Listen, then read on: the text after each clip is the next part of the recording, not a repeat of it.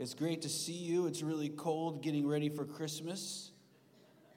Oh, wait, we're in Florida. That doesn't happen here. We live in a scientific age.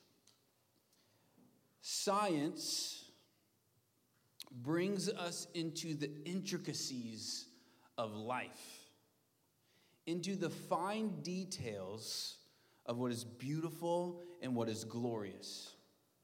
Science is a gift, but science is also a curse. Because science demands for us that everything is explained. There has to be a process, precise numbers. Everything must be weighed and measured. All substances explained, divided out, so we know what's sitting before us. We have to know the how behind everything. And this age, while it is marvelous, it is stolen from us awe and wonder. Mysteries must be explained instead of enjoyed. Now, I will tell you, some of the times I'm worshiping God is when I'm digging deep into the science behind something. But also what can happen is the miraculous can get dismissed because we don't have the tools to measure what we're seeing happen before us. Miracles are not a violation of nature. Miracles are the hand of the artist touching his creation. Today we start this Christmas series called Wonder and Awe. And I want to encourage you to be childlike, to stir up your sense of childlike wonder and be in awe of the beauty and glory that happens at Christmas time. And we begin today with this announcement. The story of a 13-year-old girl in a small, unexpected town where absolutely nothing ever seems to happen. There she meets the Archangel Gabriel. He is the powerful protector, and he is the herald of heaven who carries important news to her that is about to change everything for her and for our world. Let me read to you Luke 1, verse 26 through 38. Is the story of the virgin birth. In the 6th month, the angel Gabriel was sent from God to a city of Galilee named Nazareth, to a virgin betrothed to a man whose name was Joseph of the house of David. And the virgin's name was Mary. And he came to her and said, "Greetings, O favored one. The Lord is with you." But she was greatly troubled at the saying and tried to discern what sort of greeting this might be. And the angel said to her, "Do not be afraid, Mary, for you have found favor with God. And behold, you will conceive in your womb and bear a son, and you shall call his name Jesus. He will be great, and he will be called the Son of the Most High, and the Lord God will give to him the throne of his father David, and he will reign over the house of Jacob forever, and of his kingdom there will be no end." And Mary said to the angel, "How will this be, since I'm a virgin?" And the angel answered, they're having fun in there, huh? You're distracted. Did you hear anything I said? They might need help in there. I don't know. All right, going on to verse 35. The angel answered her, "The Holy Spirit will come upon you, and the power of the Most High will overshadow you. Therefore, the child to be born will be called Holy, the Son of God. And behold, your relative Elizabeth in her old age has also conceived a son. And this in the 6th month with her who was called barren.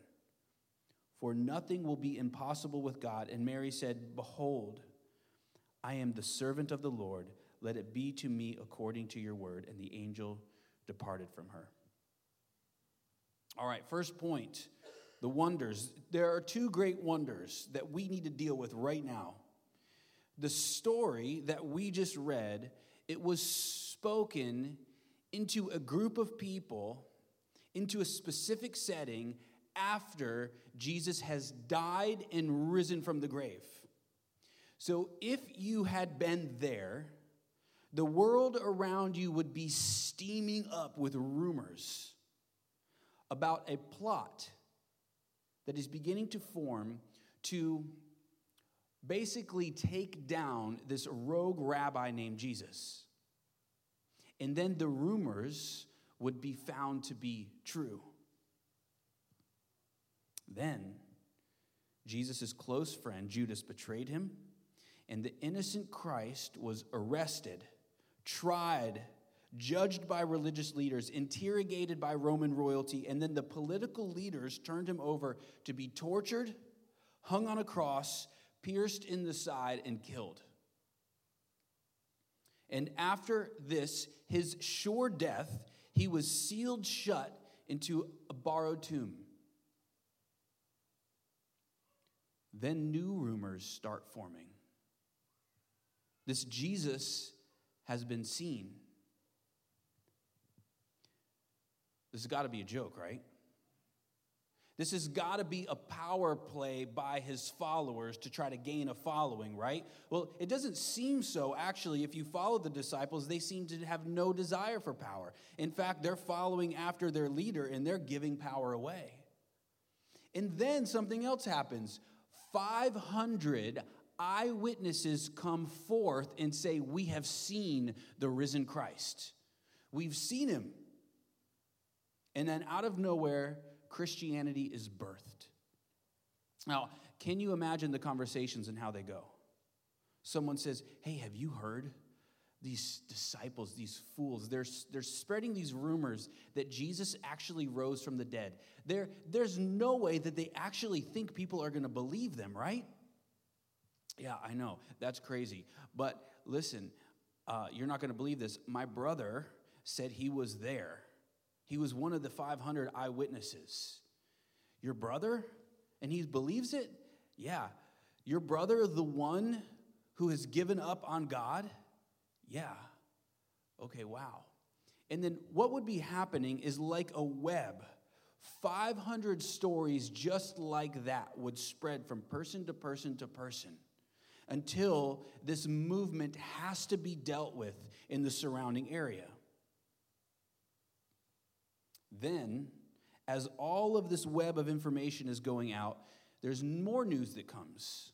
One by one, the disciples are each being killed. And they're standing before leaders right up to a cross that they're going to be hung on just like Jesus. And they say, no, I believe this is true. I will die saying that, and I will not recant anything. They all died for this truth. All right, that was then. Come back into the present. Have you heard of a critical scholar? A critical scholar is a scholar who is critical of Christianity but has devoted their life to understanding the Bible and understanding Christianity. The historicity behind it, all the studies of Scripture, everything. They are scholars.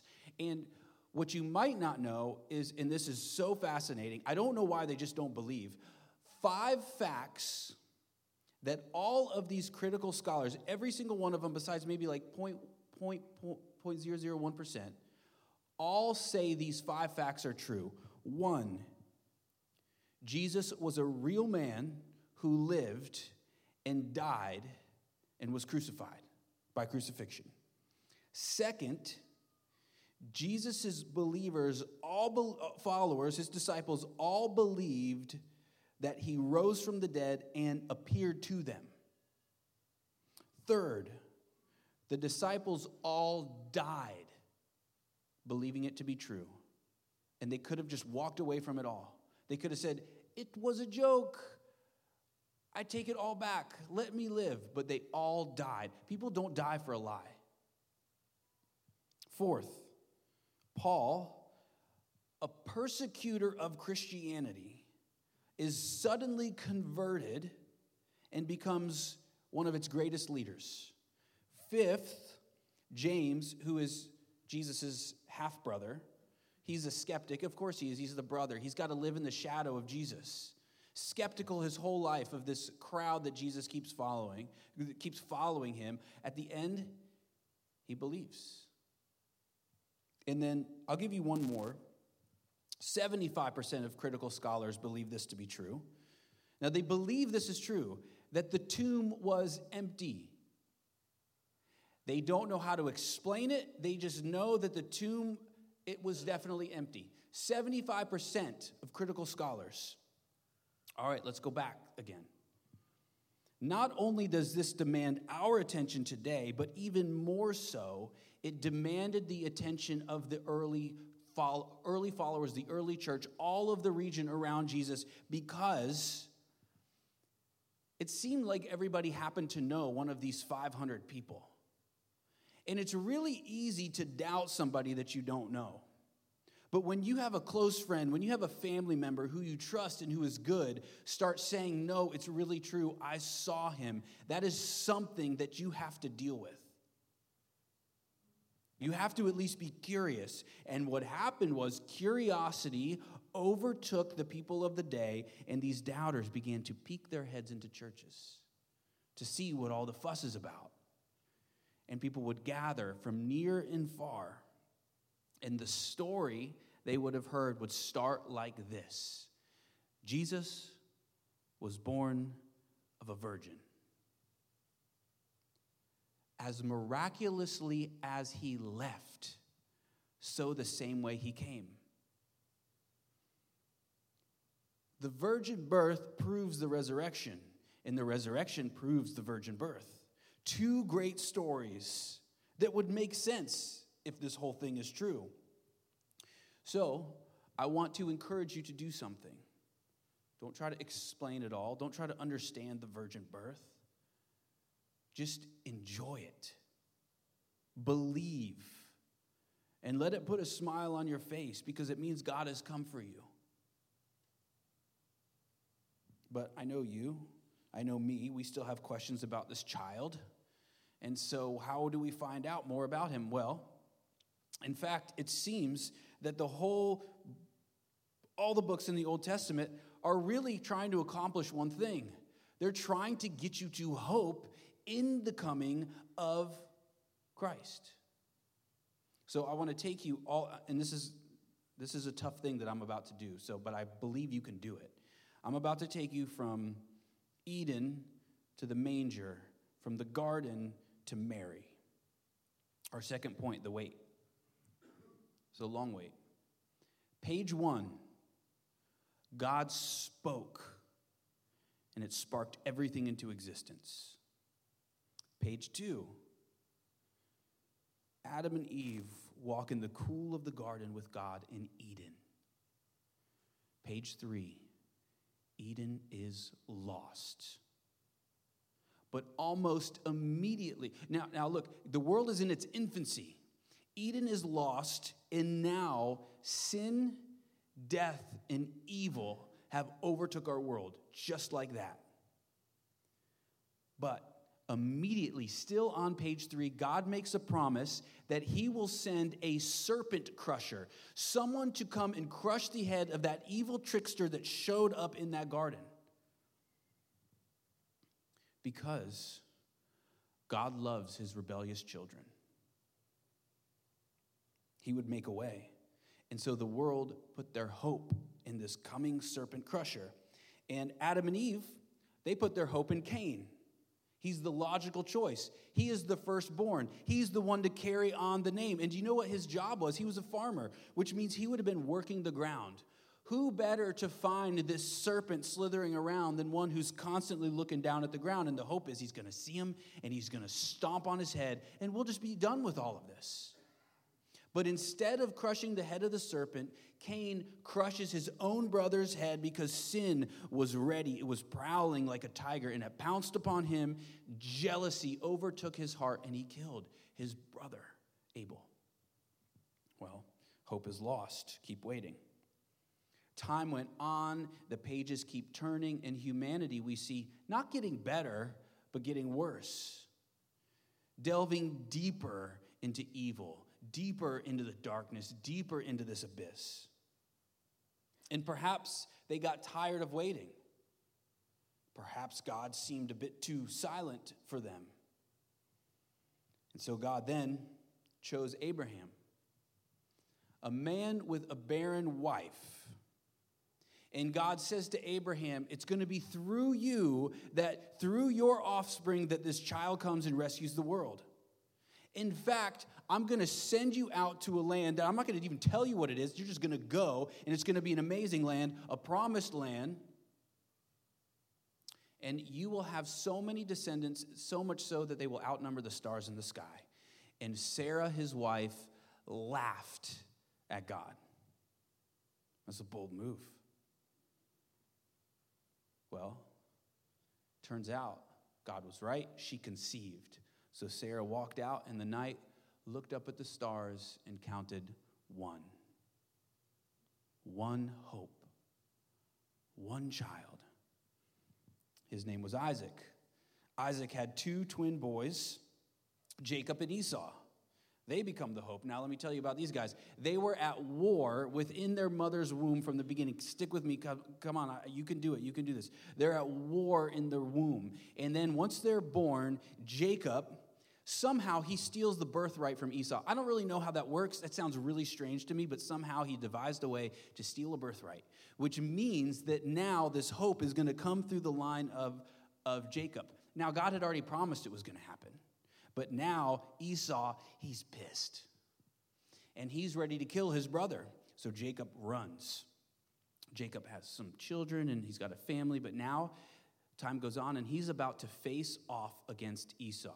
He's about to face him. He sends everybody before him and he's about to cross the river Jabbok to go face his brother. And right before he crosses the river, he gets tackled from behind. From someone or something. It was not Esau. It was God himself. And then Jacob begins to wrestle with God. And do you know what he's saying in this wrestling? He's saying, bless me. Give me the blessing. And you know what God's saying the whole time? Jacob, I've already promised you the blessing. Stop trying to steal it for yourself from me. It's already yours. We probably do this with God a lot.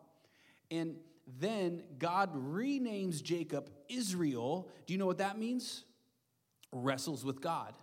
And then God is like, all right, I know how my people are. I've been experiencing this. I'm going to rename them. They will be called Israel, which means wrestles with God.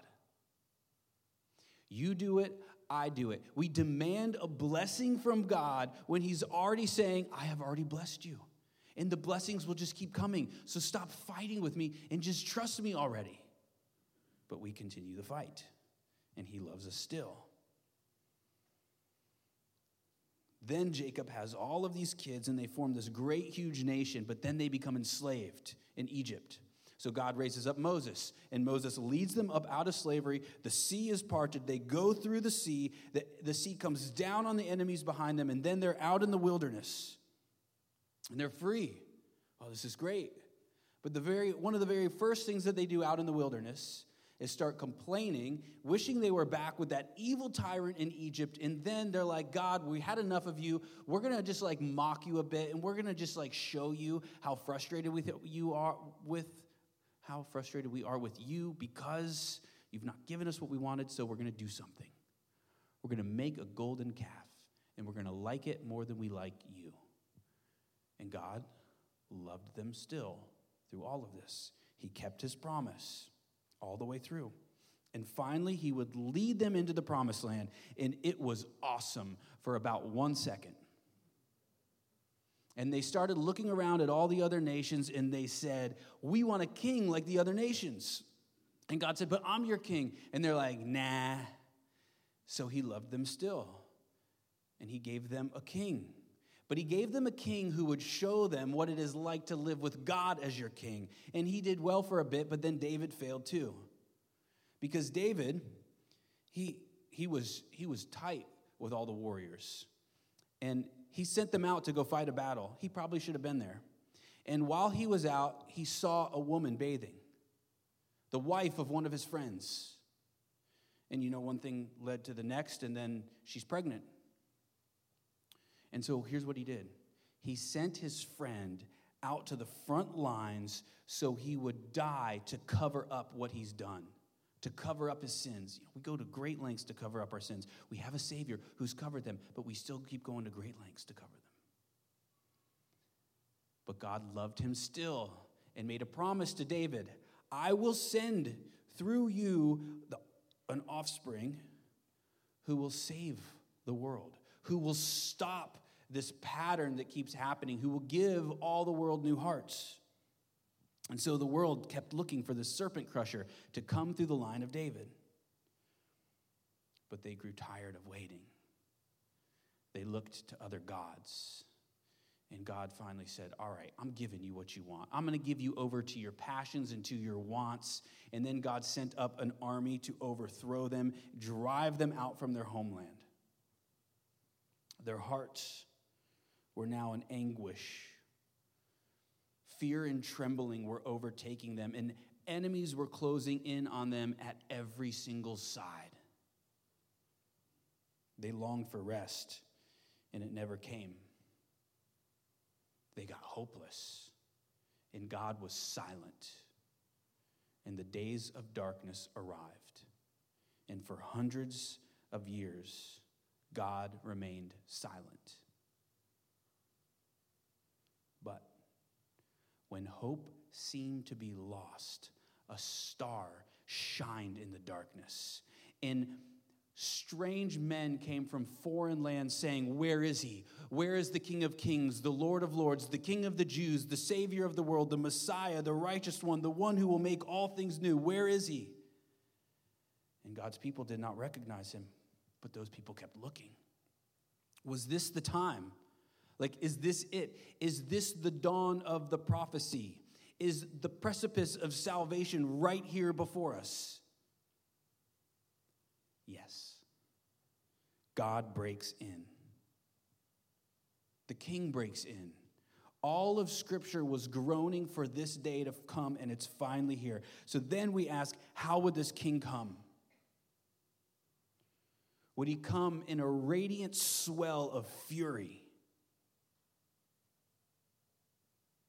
Would he come like a rolling army, flattening this evil political Rome to the ground? No. He came to an obscure village in the middle of nowhere to a 13-year-old girl and was born vulnerable to the humanity that kept on rebelling against his father. He would be called Jesus, which means God saves. Emmanuel, God with us, like us, but different, separate and distinct, holy. Holy means set apart, and specifically here, it means he is set apart for a specific mission or purpose. All right, what is that mission or purpose? Okay, listen to this. Jesus is born, and his first trip to the temple. We have a lot of young moms here, the first trip you coming back, and, it's a little bit, but you get back in here, and then, imagine I say something like this to you, but the priest Simeon goes up to Mary and says, what awaits your child will be like a sword into your soul. This Jesus, this child, would die for his mother, for his brothers, for his earthly father, for the sins of all the world, for you and for me, and even for his enemies.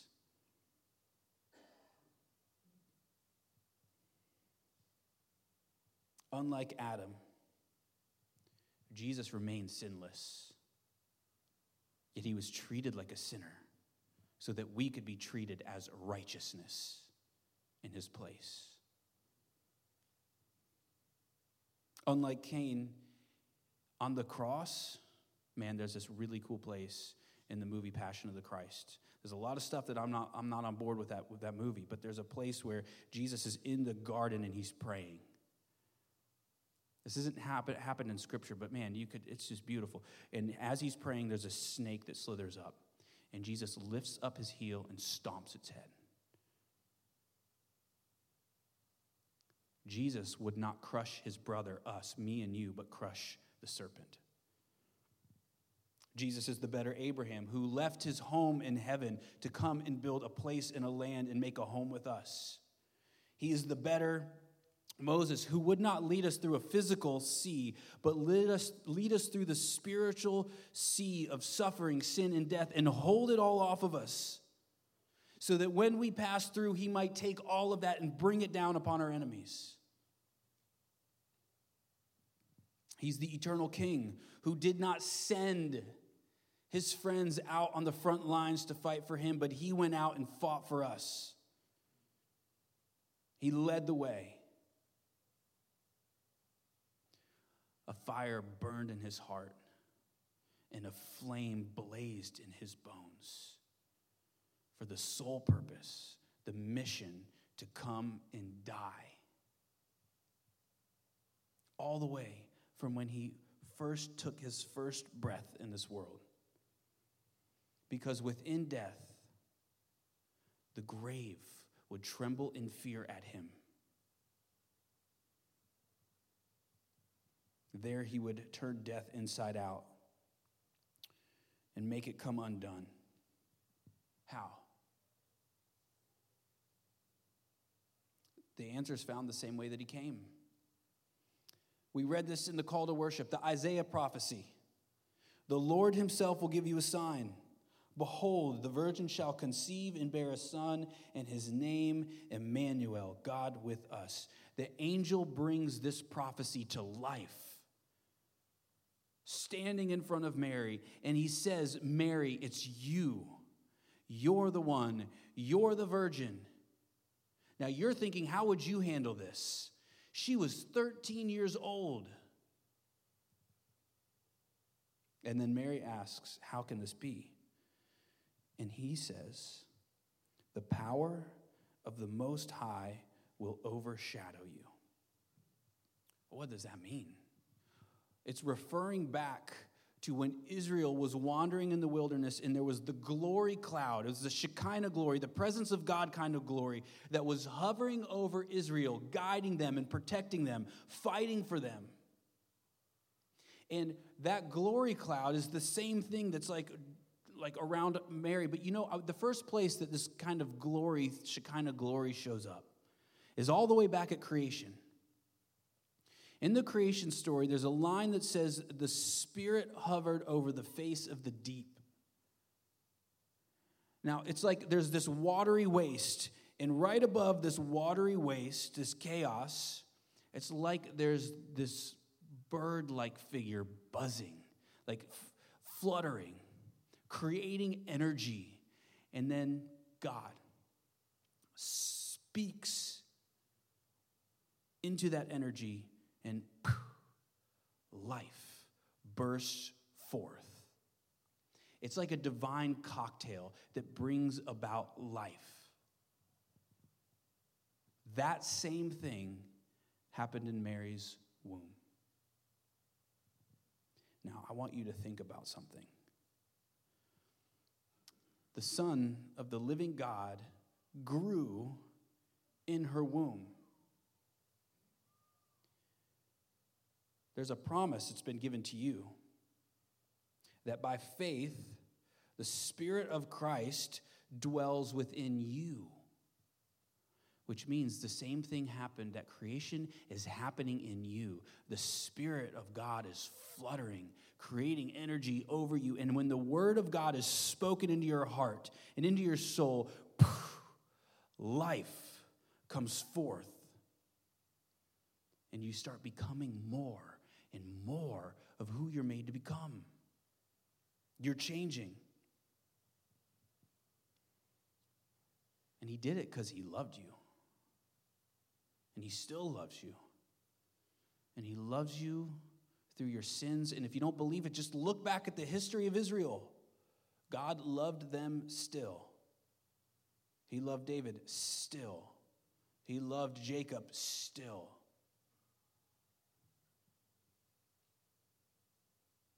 You have no idea how important you are. And you have no idea who you are for that matter. You have been chosen by God before the foundation of the world. You are his prized possession. He is not taking his eyes off of you. He's been watching you, and he picked you, and he came for you, and he came to make his home within you. Not because you are great, but to make you great. The incarnation is not just God with us, it's God in us. Union with Christ. That could be the very center of what it means to be a Christian, to have union with Christ, Christ in you, with you, through you. What an honor, what a privilege, what a joy, and what a wonder. His glory that was there at creation, his glory that was the glory cloud floating over Israel, his glory that was there with Moses on the top of the mountain that Moses couldn't even peer into, his glory that was there bringing life within Mary, his glory that was there in the manger is the same glory that is in you and in this church and in every church that gathers throughout this world. And one day his glory will go out and cover all the earth and make all things new. New life, a new world.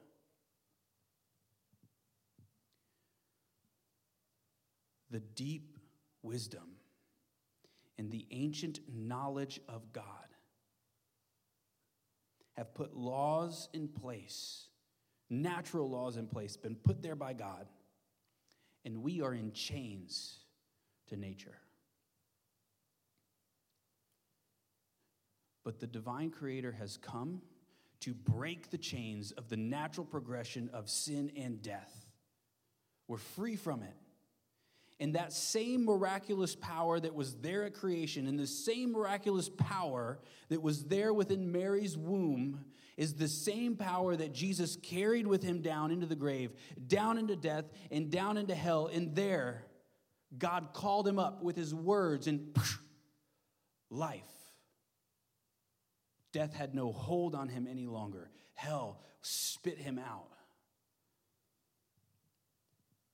And he carried you with him through death into newness of life, forgiveness, eternal joy, and a whole new miracle.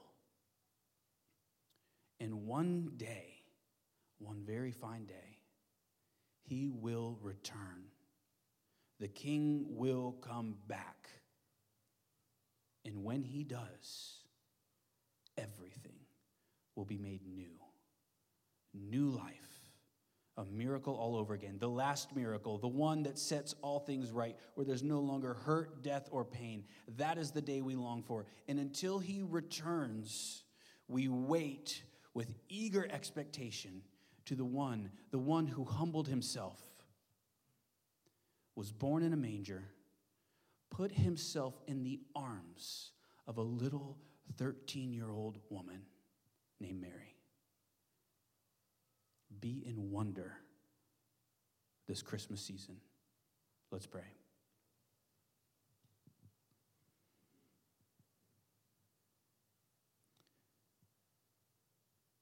Father, we have hope beyond hope beyond hope because this is true. And we doubt it, God. We'll be honest with you and say we doubt it. And so we need your help to believe. We pray that your spirit within us would flutter, and your words, when they're spoken to us, would spark life and faith and hope and love within us. The same love that you pursued us with, we would now pursue you with and pursue the world around us with. We need your help in this, God, so we believe, but help our unbelief. We pray all this in Jesus' name. Amen.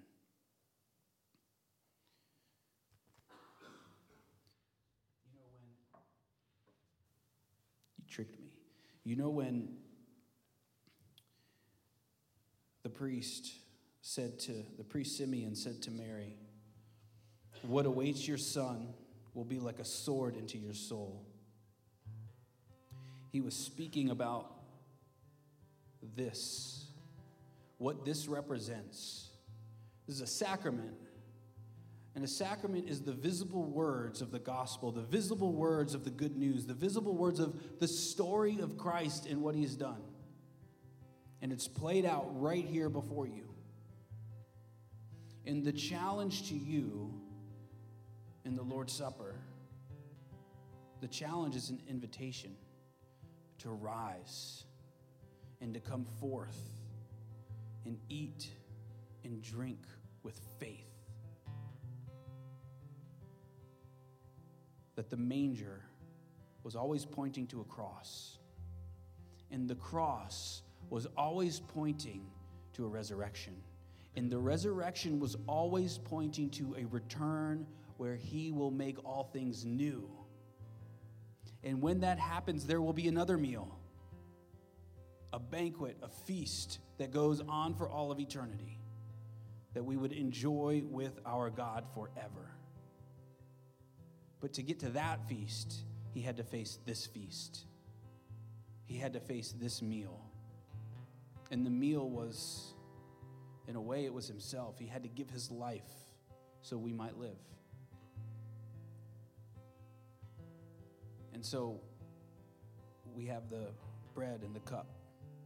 If you need gluten-free bread, I don't know if that's the kind Jesus used, but it's right here. It might have been. I don't know. And when you come forth, you're entering into the story. You're saying, this is mine. This is my story. So I'm going to pray for us. And then we are going to feast. Father, we pray that you would send your Spirit here in this room right now to flutter, to give life and energy here. And that as these visible words are demonstrated, you would spark life in us. You'd spark hope in us, peace, and joy. In Jesus' name, amen.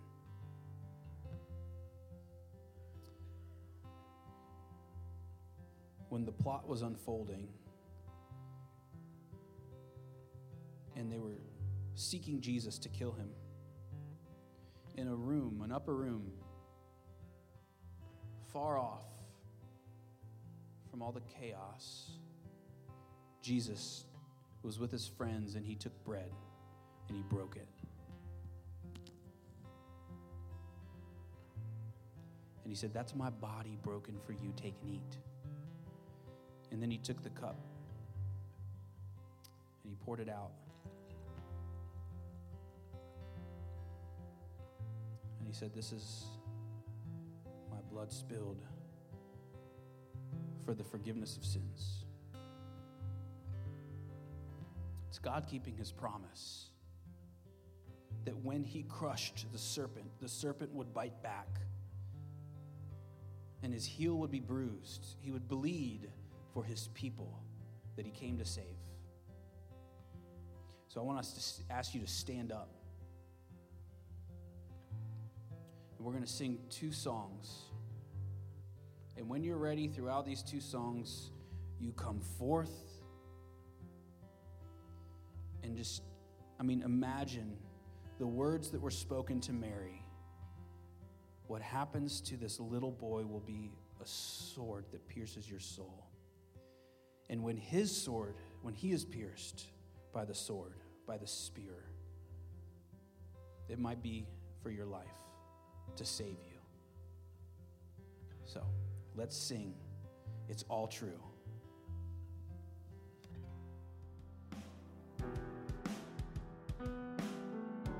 Thank you for listening to the Grove Church Message Podcast. Like us on your favorite podcast provider. Follow our social media at Grove Church PSL and check out our website, thegrovechurch.co.